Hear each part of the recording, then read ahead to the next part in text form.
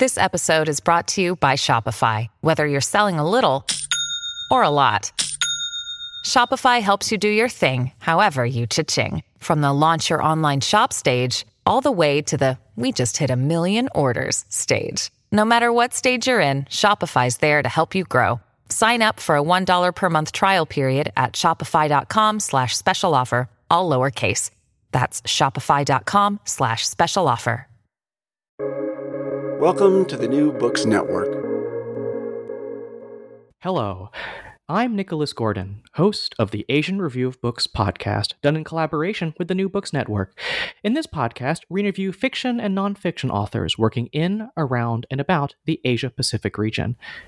On September 9th, 2001, Ahmed Shah Massoud, called one of the greatest guerrilla leaders in history alongside names like Che Guevara and Ho Chi Minh, was assassinated by 2 al-Qaeda suicide bombers. Coming just 2 days before the terrorist attacks on September 11th, Massoud's assassination is one of those points in history that invites counterfactuals. Was it a warning of things to come? What might have happened in Afghanistan had the assassination failed? Afghan Napoleon, the life of Ahmed Shah Massoud, guides readers through the guerrilla's life, including his campaigns against the communists, the Soviets, and the Taliban, and how he later became a target for al-Qaeda. The book was written by legendary journalist Sandy Gall, who traveled to Afghanistan on many occasions, meeting with Massoud several times. Carlotta Gall, who worked with her father Sandy to report and write Afghan Napoleon, joins us on the show today. She's the Istanbul bureau chief for the New York Times and a longtime reporter on Afghanistan and Pakistan. She's also the author of The Wrong Enemy, America and Afghanistan, 2001 to 2014. Today, Carlotta and I talk about Massoud, his life, his campaigns, and his work. We'll also talk about how Afghanistan's story over the last 2 decades, including the end of the U.S. occupation, changes how we understand Massoud's life. So, Carlotta, thank you so much for joining me today on the Asian Review of Books podcast. I'd like to start with kind of the big picture, which is, why is Ahmed Shah Massoud so important to understand when we talk about Afghanistan's history? Well, I think he was a remarkable figure because, and this is really why my father first went out to Afghanistan in the 1980s to see him. He was in a very poor country, one of the poorest countries in the world, in a place that was mostly rural, no electricity, no running water. And these Afghans started to fight. When they were invaded by the Soviet army, they started to fight. And they took up a fight with just a few old rifles. Some of them, were sharing shoes, sharing bread. It was just a sort of remarkable story that they could think of resisting, because this was still the Cold War. It was Soviet times. The Soviet, superpower was one of only 2 superpowers in the world, and it was formidable.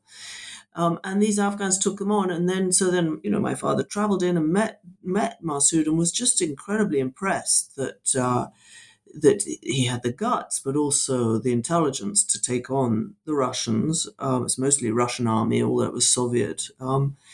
And then actually gave them quite a hiding to the point that, 9 years later, the Soviets left, and, Gorbachev, the president then, at the time called it, Afghanistan a bleeding wound. Of course, we in the West have learnt that since, but for the Soviet Union, it was a very debilitating, it was their Vietnam, it was a very debilitating defeat, and it actually had social effects back home, which helped bring down communism. I mean, it was a phenomenal feat that these Afghans did, and Massoud was really in the forefront of that. So, what's Massoud's life like before he becomes this major guerrilla leader? One thing I noticed is that he spends time studying in French. He always seems more comfortable in French when he talks to foreign reporters, foreign leaders, than speaking in English.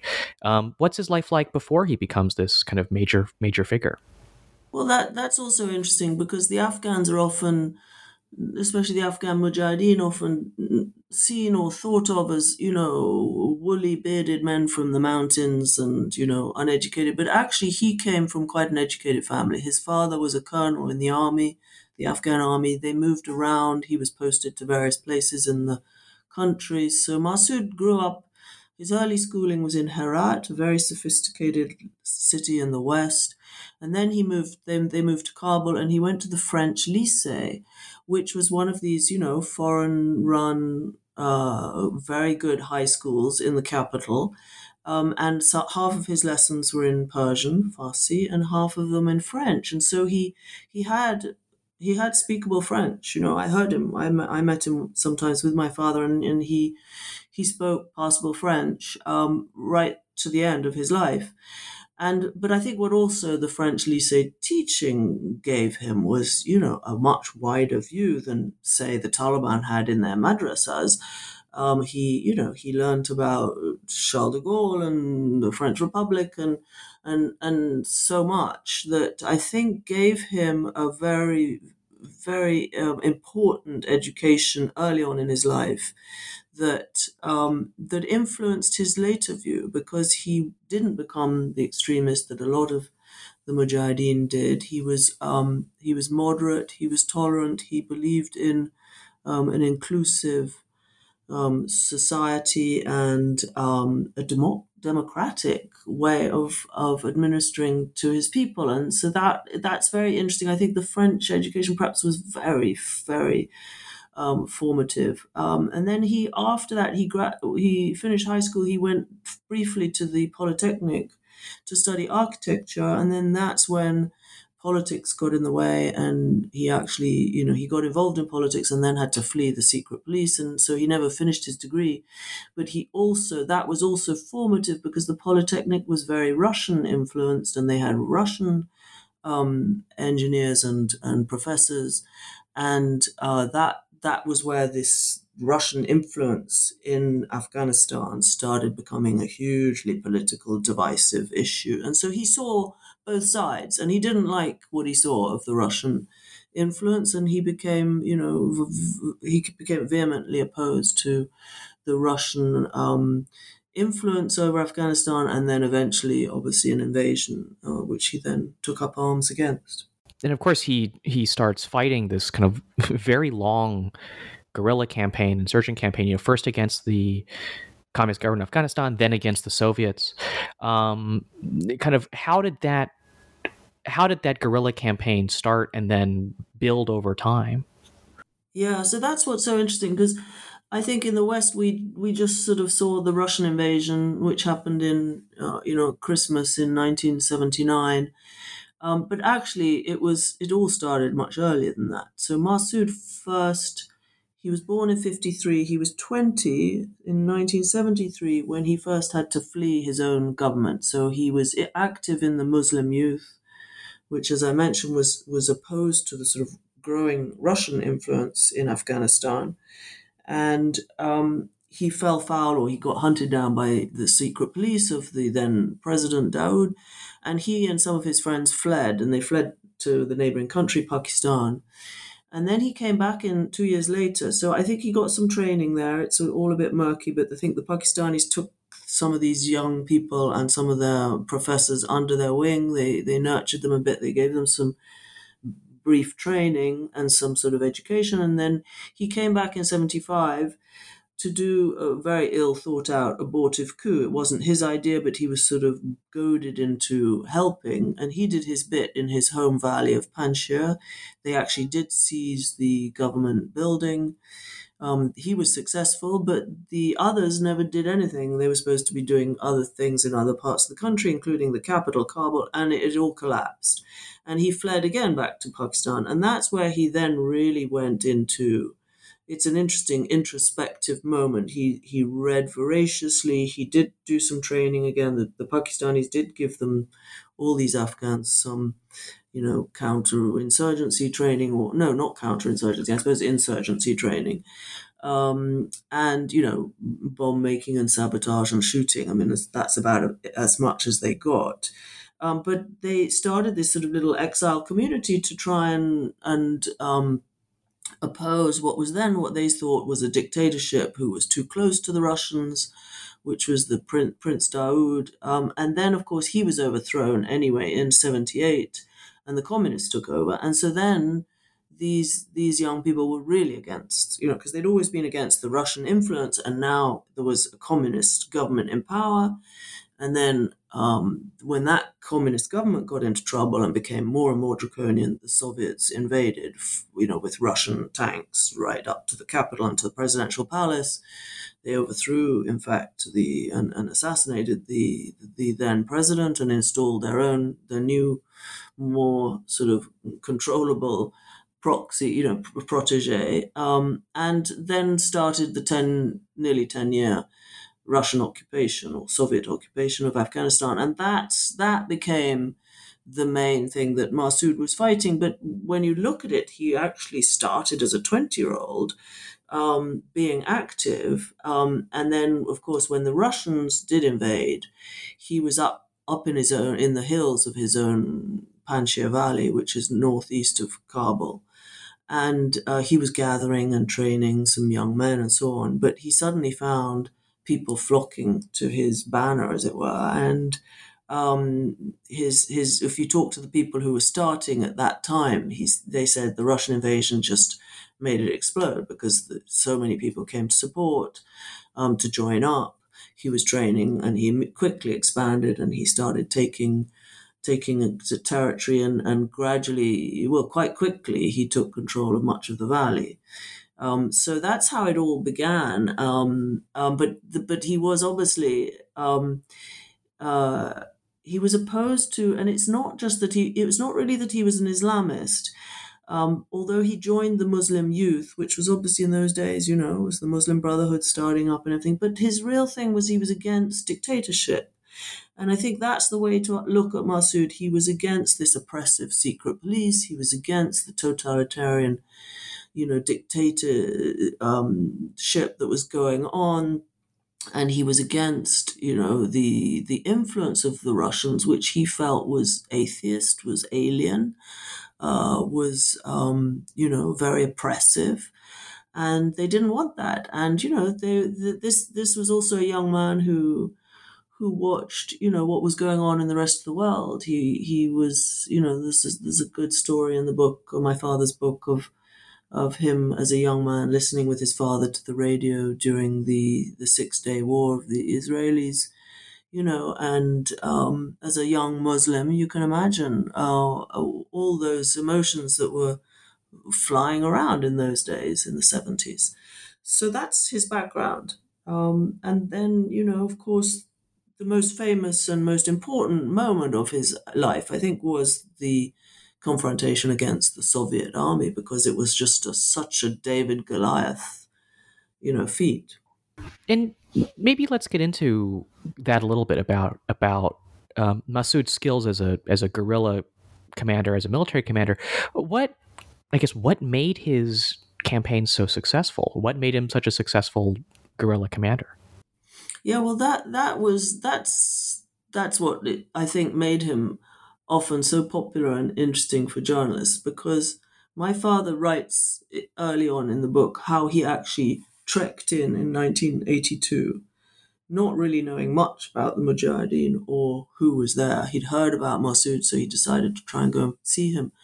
And he went in to do a documentary, and it took 3 months. They had to hike in through the mountains, took 12 days of walking and riding.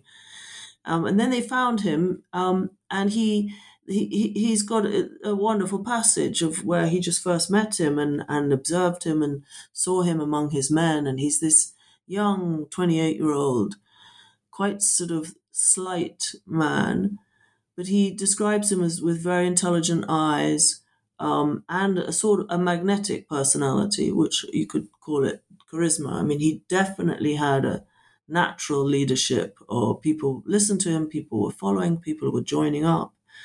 But he was also obviously a thinking man, because my father describes, so they all go into a house because there's Russian planes overhead, and then he sees they're all having tea, and there's about 100 people in the room, and they're all, and Masood sits quietly in a corner, and he's going through a sheaf of letters and writing replies, which was obviously his information network or his orders. He describes him as, quiet and confident, very, very intelligent, but also then in the days after that, he saw how brave he was and a man of action, because he knew how to fight, he knew how to muster his men. There was a huge offensive that occurred just as my father got there. So he saw him. He spent more than a month with him under a full Russian offensive up the valley, and he saw him in quite a few operations like that. And I think was just found him incredibly impressive for a young man of 28. So I'd like to shift the story a little bit later, which is after the Soviets leave, the Afghan government falls, they try to create a new government, but then the Taliban emerge, and Masood, he seems to dislike the Taliban, never liked the Taliban. Why did he refuse to work with the Taliban and then fight back against the Taliban government? Well, that's what's so interesting, because actually what is perhaps not very well known is when the Taliban rose up in 1994, Masood's party, which was led by Professor Rabbani, Jamiat Islami, they were actually favorable to the Taliban and encouraged them, in fact, even gave them money at the beginning, because they were seen, and I think a lot of people thought this, they were seen as, the religious, moral Mujahideen fighters who were very honest and were not, there was a lot of bad stuff going on at that time. There was a sort of civil war, a lot of checkpoints, a lot of people extorting money and so on. And the Taliban was seen as good. But Masood then, as they approached, so they took the south of the country and they approached to Kabul. And Masood decided to go out and meet them and say, let's talk, let's negotiate, let's work together. And it's an amazing passage in the book. He drives out the south.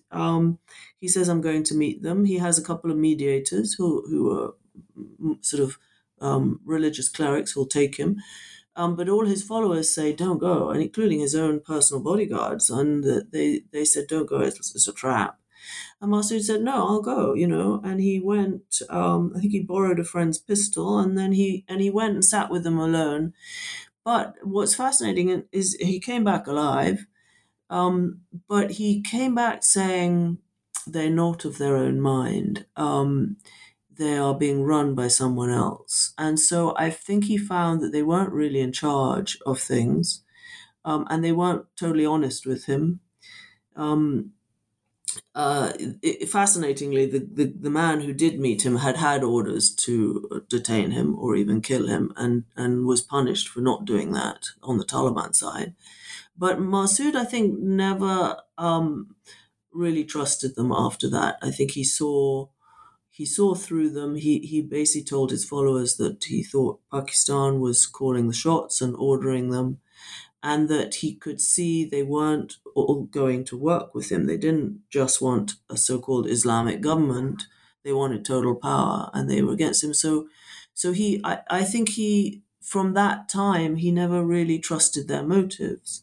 And then what happened was, he pulled out of Kabul rather than actually have it completely destroyed again. And so the Taliban, when they really circled closely, he pulled back. He did a very, very impressive strategic retreat. He took all his weapons and all his people and hundreds of thousands of followers and his own library of 2,000 books, and he pulled back to his home valley of Panjshir and left the capital for the Taliban. So after that, he then was in the resistance, and he decided to fight because he didn't feel that the Taliban. And this is where it's very interesting. He talked in the years after this. So for sort of the next 6 years, I suppose it was, he fought the Taliban from his base, and which got smaller and smaller in the northeast of the country. And his point was they don't represent true Islam. They are totalitarian. They are extremist. Islam is actually a religion of tolerance and peace, and he felt they were misrepresenting Islam. And he actually was very religious himself and very knowledgeable. He'd studied the Quran. He'd studied his books all. He sat with a professor, a cleric, every day practically to go over the Quran and all the Islamic hadith and so on. And so he knew what he was talking about, and he really didn't trust the Taliban from an ideological stance as well as from just a purely militaristic point of view. He found them too strident, too harsh, and too dictatorial against their own people as well. And he talked about that in many interviews in towards the end of his life. And then, of course, famously, we'll probably get onto this, but he, in the last months of his life, he went to Europe to try and warn the West, not only about the Taliban, but the Al Qaeda people who they were harboring, who were in Afghanistan, and he was trying to warn that this, it's not just us who are suffering from these people. You will suffer, and they're going to do something. He had information that something big was coming. And he tried to warn the West. Fascinatingly, that was in, I think, April 2001. So just 5 months before what we know has happened on 9/11.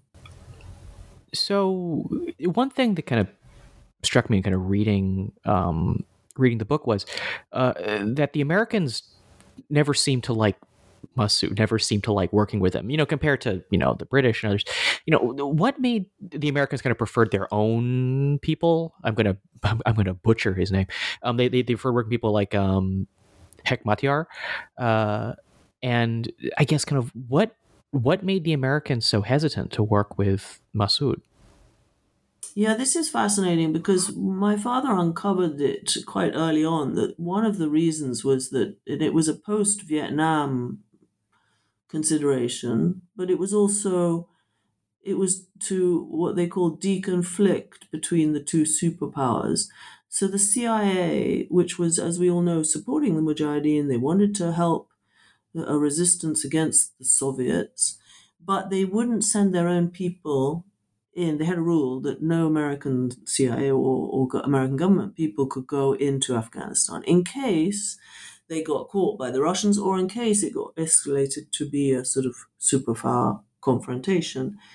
And so, but the effect of that, which seemed to be sensible, and in fact, my father has an MI6 man describing that as sensible. But the result was they were ill-informed. They didn't go in on the ground to see things for themselves, and they worked entirely through the Pakistani Secret Service, which is called the ISI, who then ran the whole Mujahideen operation from Pakistan, which made sense, the next door country, but it meant that the Pakistanis pushed their own people they wanted, and they very much supported the Pashtuns, who were the majority in the south of the country, and have a big minority in Pakistan. So that was the CIA basically was led by Pakistan, and that was that in the long run. And more people have written about this. Steve Cole has written a lot about this. It warped the view, the American view. They just trusted and saw everything through Pakistani eyes. And of course, Pakistan was serving its own interests and supporting its own people for its own reasons. And they did support very extremist religious sort of cult figures who actually were not so accomplished on the battlefield and were much more political and ended up being much more dangerous, which was Hekmatyar, who's a notorious war criminal, who's responsible for shelling and destroying much of Kabul city in the 90s. And then the Taliban, they're also Pakistani proxies. So it was that was one of the main reasons. And I think they didn't like Massoud. I think they wrote him off early on as small, not important. And then they were annoyed when I think a lot of journalists, wrote that he was doing impressive things.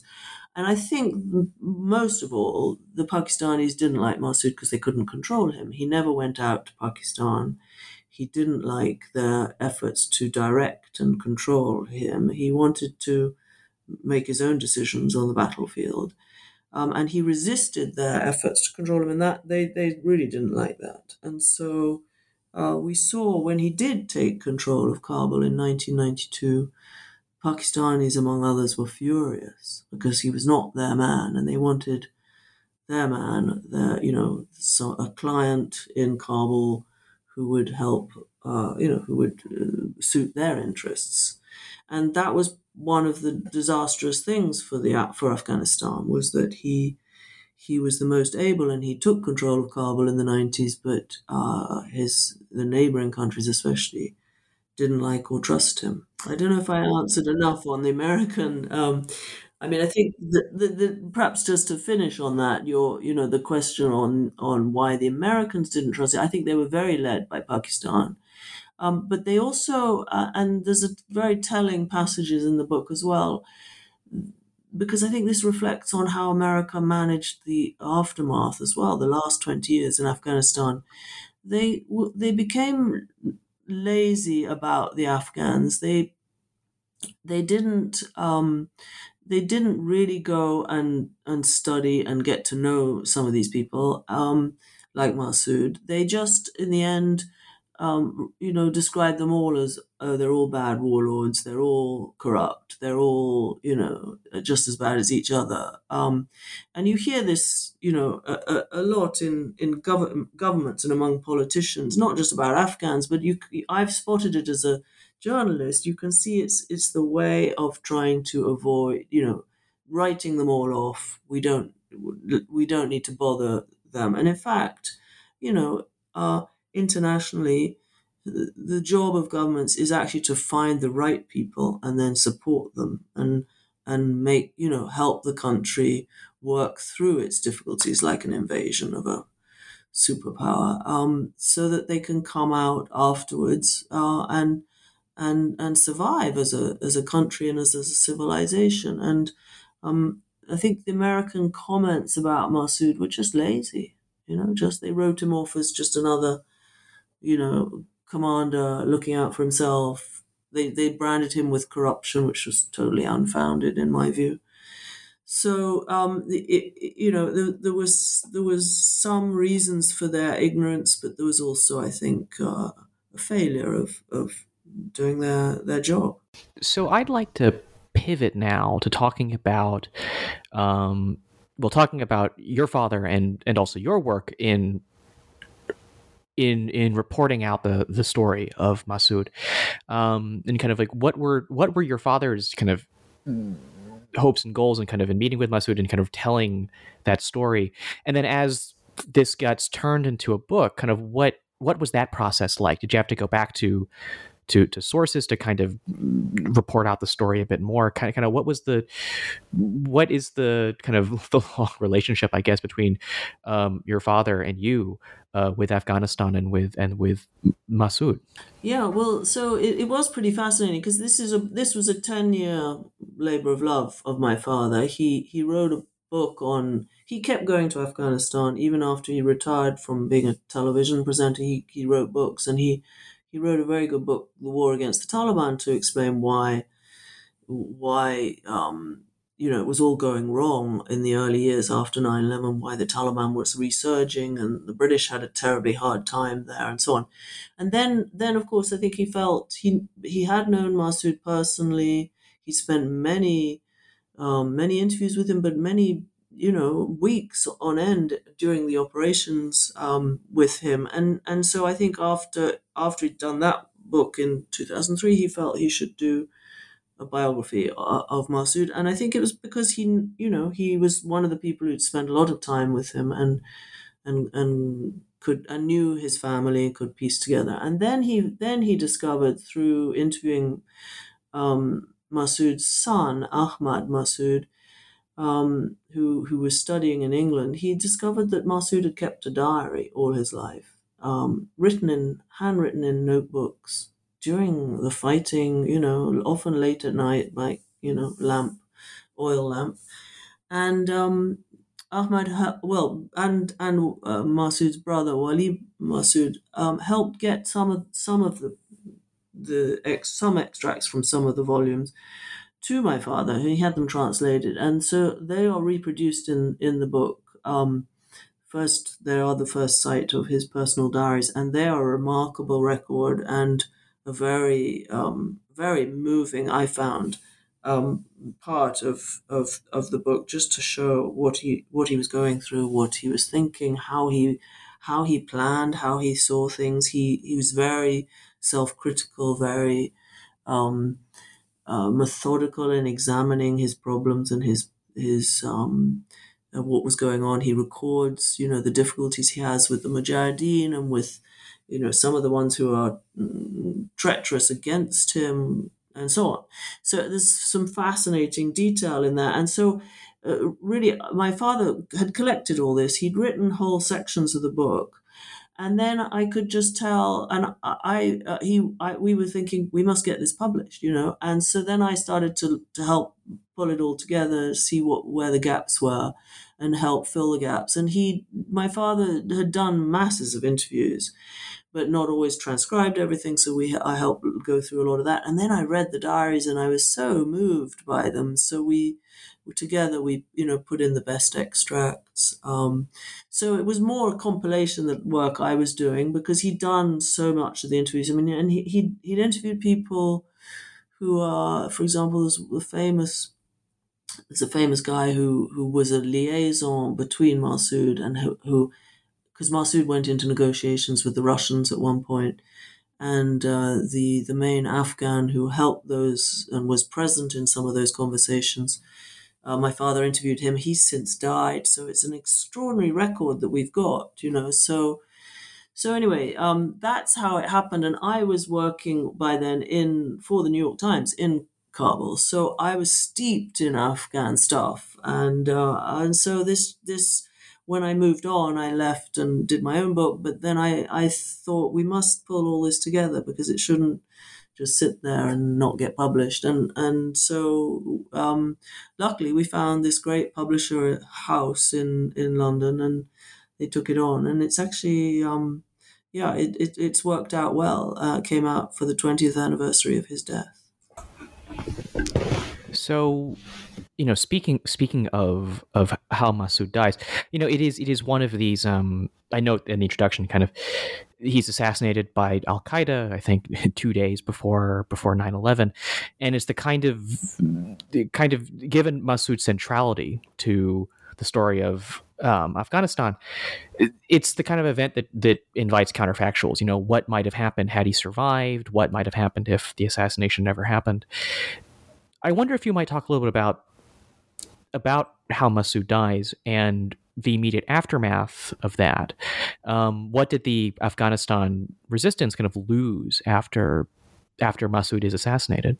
Yeah, so it was a very shocking, and I think for the Afghans, very frightening moment when Massoud was killed, because he was the last obstacle between the Taliban taking over complete domination of Afghanistan at that time. And it was, they were so clever that there were two Arabs posing as reporters.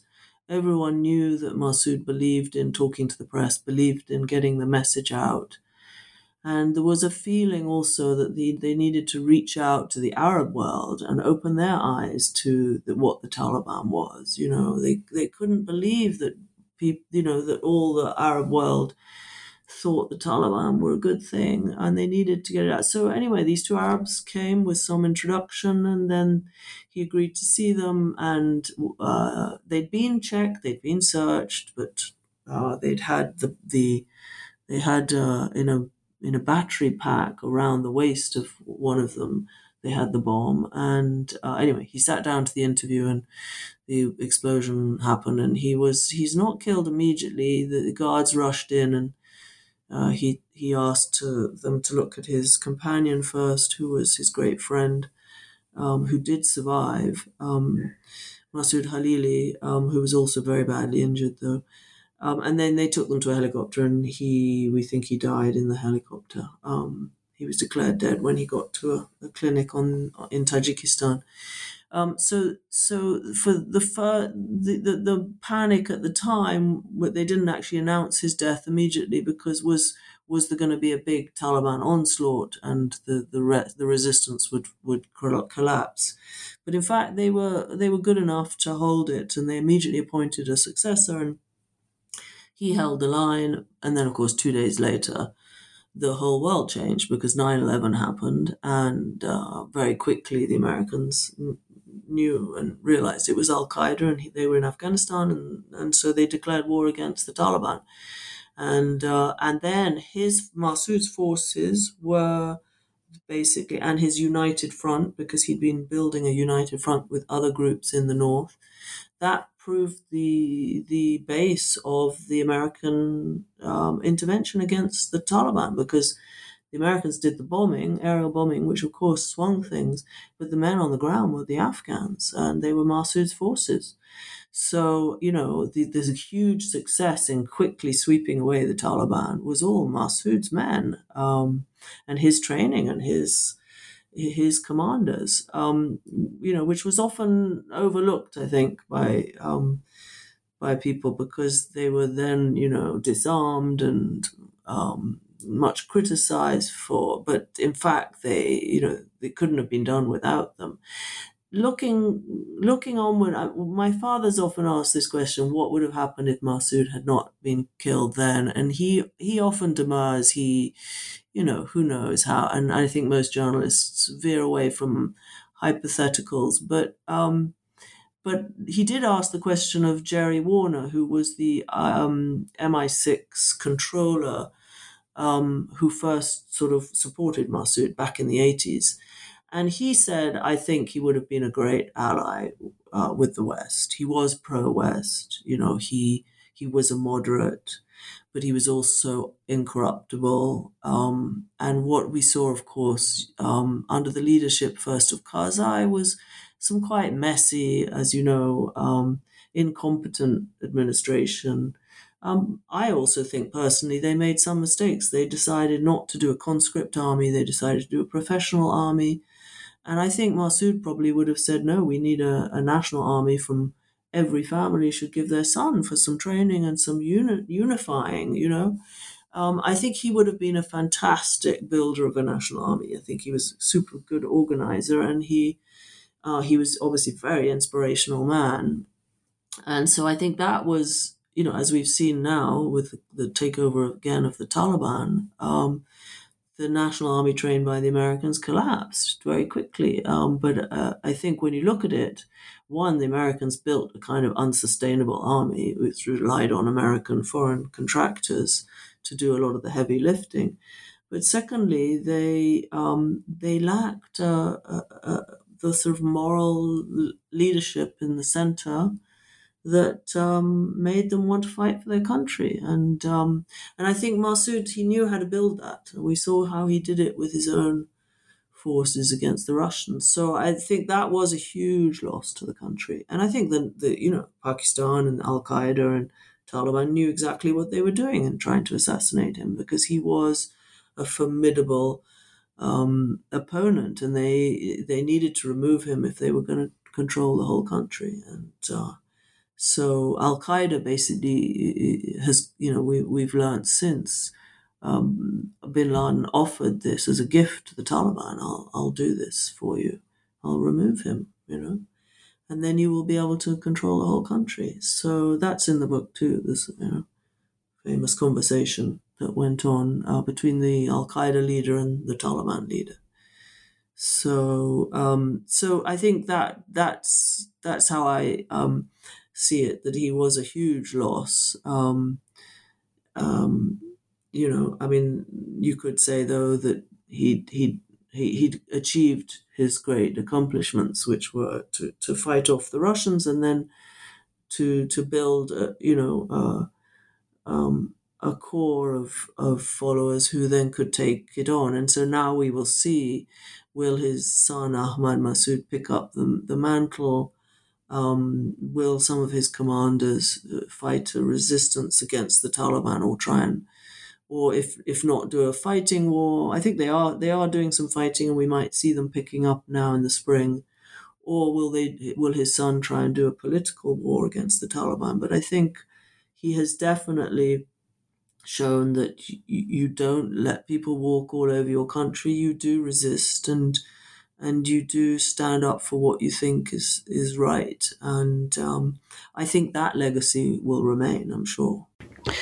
So I have one final question. which is, the U.S. presence in Afghanistan came to an end last year.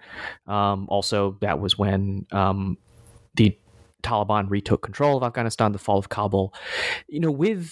With what's happened in Afghanistan over the last 20 years, how does that lead one to kind of examine or re-examine the role that Massoud played?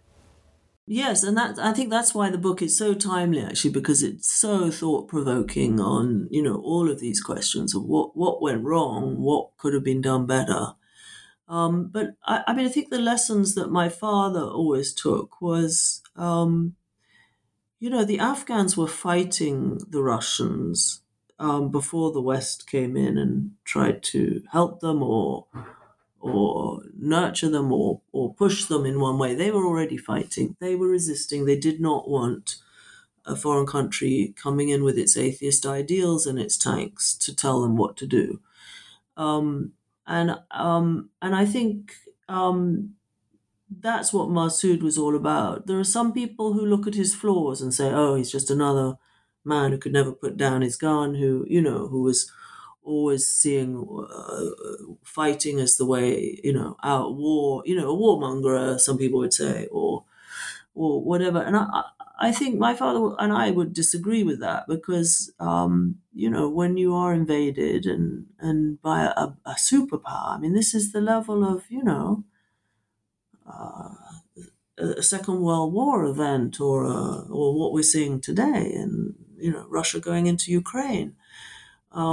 It's really it's do you fight or do you let them walk all over and take over your country? And so and do you stand up to fascism or to totalitarianism? And I think the West, obviously did a very messy exit just now with the Taliban takeover and a complete failure in their trying to build an Afghan national army. But I've been going to Afghanistan for the last 20 years, and there were some great things they did too. I mean, there's a whole generation of now very educated, very able Afghans. That's all the Western involvement. They know how to run their banks. They know how to run their country, how to fix the environment. And they were just doing it. And of course, now the Taliban has ripped all that up. And so I think it really teaches you that the West should support these countries and these people who want better things for their own country, and you have to stand up to unjust aggression. I think that's the lesson I take, and I think Massoud always said that. He said, as long as there's a patch the size of my hat. He had this famous woolen roll-brimmed cap called a pakul. And he always said, as long as I control, an area the size of my pakul, I will resist. Because I think he believed in resisting injustice and aggression and totalitarianism. So, and I think we have to in this world. I think we can't let Russia just decide to have another war. You could say the same with America. And I think he would have been very tough on not having American troops actually in Afghanistan. If he'd been alive, he would have said, "We don't need your troops. We bring your aid, bring our experts, but we can do the security on the ground." And I think he would have been very tough on that with the Americans. And of course, it would have saved a lot of American lives, and it probably would have saved a resurgence of the Taliban. So I think there's a lot of lessons to be learned, and I'm hoping that his family will release the rest of the diaries, because my father only saw a few volumes, and there's, we think, 40 volumes. So those need to put out there. I think there's a lot still to learn and to understand, and I think also to show respect for the indigenous people. It's so easy to. And we saw President Biden do this, write off the Afghan army is not even fighting, and, Karzai and Ghani governments being corrupt and feckless. I mean, that's all just, Western uh, scapegoating in my book, because there's a lot we could have learned of how the Afghans see, how to run their lives, and I think that's why so many journalists find Afghanistan so fascinating and a place we return to many times, because there's so many personal and social and cultural lessons to be learned from a country like that. They often understand things much better than we do. They understand what's important in life and how to run your life correctly. And so I think a lot of the political scapegoating has been absolutely appalling. And so I hope a lot of people will turn to a book like Afghan Napoleon and understand how these men were really true, true patriots, but true to their people. They were, born and bred to it, and they were doing what they thought right.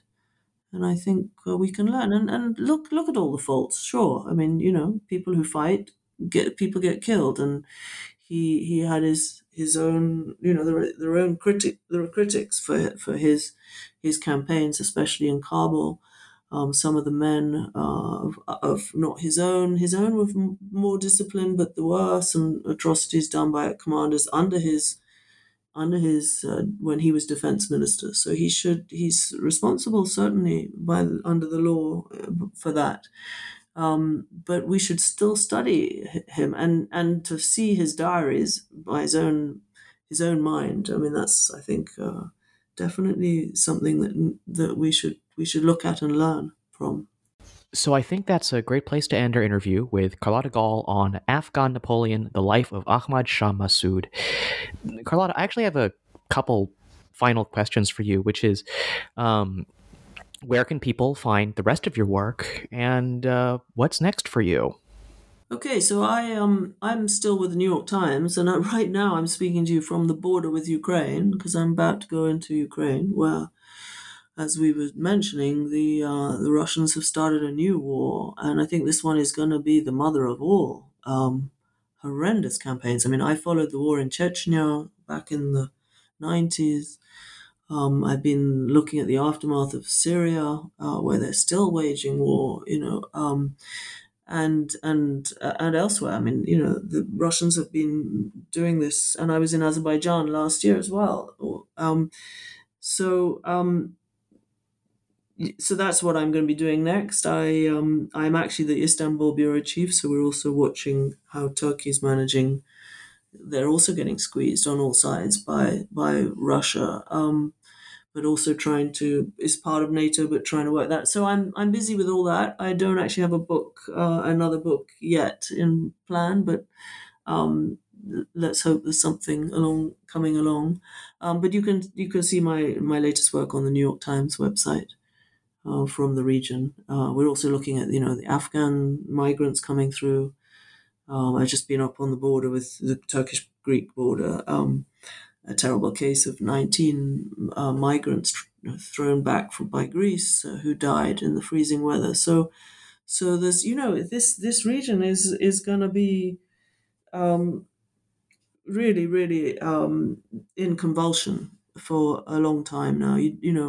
Russia invading a huge country like Ukraine, and they're going to smash the city of Kiev. They are, as we speak. There's hundreds of thousands of people fleeing to the borders already, and there'll be probably millions, fleeing into Europe over the next months. It's actually unfathomable what we're going to be watching. It's Afghanistan, but right close to inside Europe. So, and Syria, all together, it's going to be a horrendous time, and I think it's going to be a world changing moment. You would have thought 20 years after 9/11, we've got another world changing event. It's and self-inflicted, this one by Russia. So it's going to keep us busy. So I think I'll be probably just mostly doing newspaper reporting, and then let's see if there's another book down the road. And just to quickly note for our listeners, we're recording this interview on February 27th. And so I guess, good luck to you and hope stay safe. And I hope you're able to report the story from Ukraine. So you can follow me, Nicholas Gordon, on Twitter at NickRIGordon. That's NickRIGordon. You can go to AsianReviewBooks.com to find other reviews, essays, interviews, and excerpts. Follow on Facebook or on Twitter at Book Reviews Asia. That's reviews plural. And you can find countless author interviews at the New Books Network at newbooksnetwork.com. The Asian Review Books podcast is on all our favorite podcast apps, Apple Podcasts, Spotify, and Stitcher. Rate us, recommend us, share us with your friends to support us interviewing those writing in, around, and about Asia. Next week, join us for an interview with Professor Jing Su, author of Kingdom of Characters, The Language Revolution That Made China Modern. But before then, thank you so much, Carlotta, for joining us today. Thank you. Great pleasure to be with you.